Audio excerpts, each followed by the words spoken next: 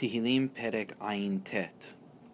The theme of this Mizmor is a prayer in national disaster, very similar to the same theme that appears in Mizmor Ayin Daled.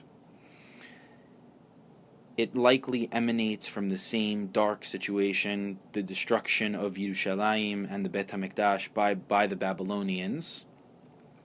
In Masechet Sofrim, which is an old rabbinical tractate, not one of the most traditional ones, but Masechet Sofrim appoints this Mizmor, Ayin Tet, along with Mizmor Kuf Lamed Zayin, which is Al Neharot Bavel, for recital on Tisha B'Av, which is the fast day, which is the anniversary of the destruction of the Bet HaMikdash. There are 4 sections to this Mizmor. The first one, Pesukim Aleph through Daled, which is describing the disaster. Pesukim He through Het depict a cry of distress. Pesukim Tet through Yud Bet are a prayer for help. And the final Pasuk Yud Gimal is a hope for the future.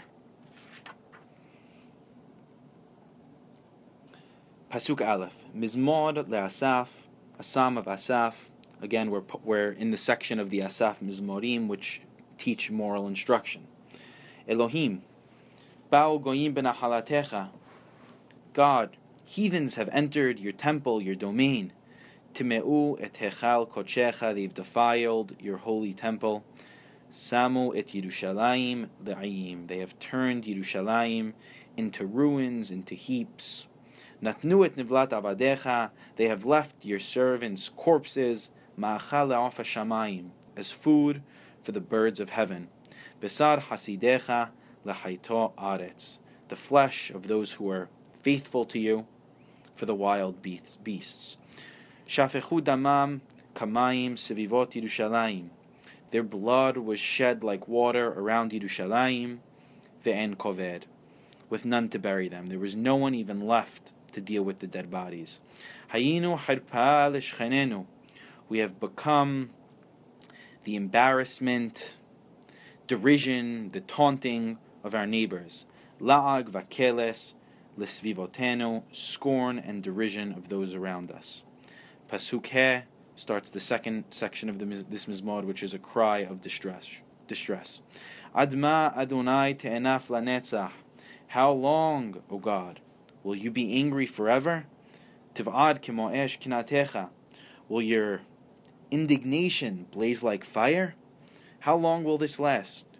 Shefoch hamatecha el hagoyim asher lo yidaucha, pour out your anger on the nations that do not recognize you. Ve'al mamlechot, and on those kingdoms asher b'shimcha lo kara'u, that do not invoke your name. On the other hand, our nation, Yerushalayim, the Bet HaMikdash, we are the people who serve you. Don't pour out your anger on us, pour it out on them. Ki achal et Yaakov, for they have devoured Yaakov. Ve'et navehu heshamu, and his home left in desolation. Pesukim Vav and Zayin appear very, very similarly in one pasuk in Yirmiyah. It's Yirmiyah Perek Yud Pasuk Chaf He. A very, very similar language is used. It also, this Mizmor, has the same tones of that of Echa, which has led many scholars to believe that Yirmiyah may have been the author of this Mizmor. Al tizkor lanu avonot rishonim, do not hold our former iniquities against us. Alternatively, rishonim, which I just translated as former, can also mean the avonot rishonim, but the sins of the people who have come before us, meaning our forefathers. Maher yekademunu rahamecha, let your compassion come swiftly towards us.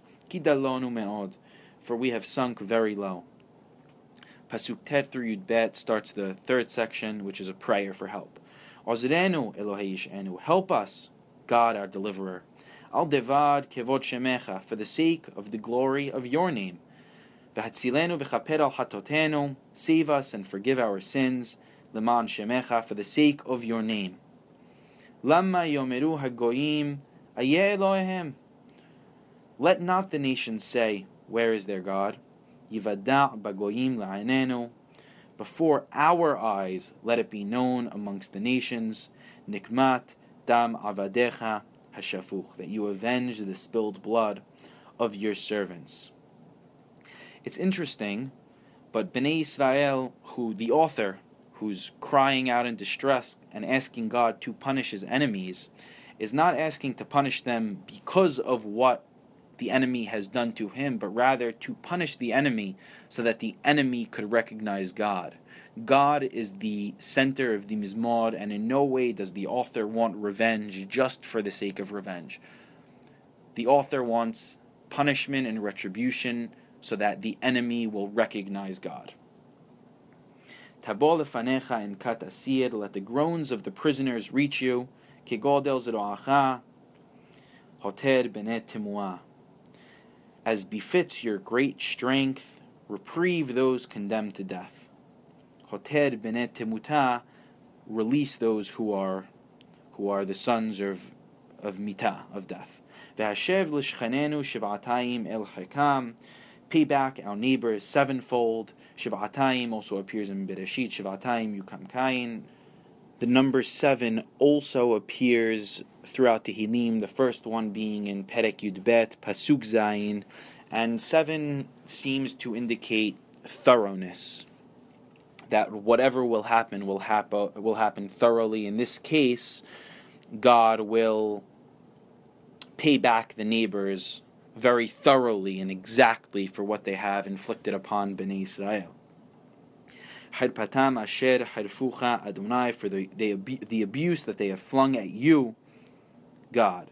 The abuse that they're inflicting on Bnei Israel is a reflection also of the infliction that they're putting upon God. Pasuk 13 is the last pasuk, and it's a hope for the future. V'anachnu amecha, then we, your people, v'son malitecha, the flock, you shepherd, nodelecha le'olam, shall glorify you forever, ledor vador, for generation after generation, nisaper tehilatecha, we shall tell of your praises. Throughout Tehillim, this last pasuk is of looking to the future is very common.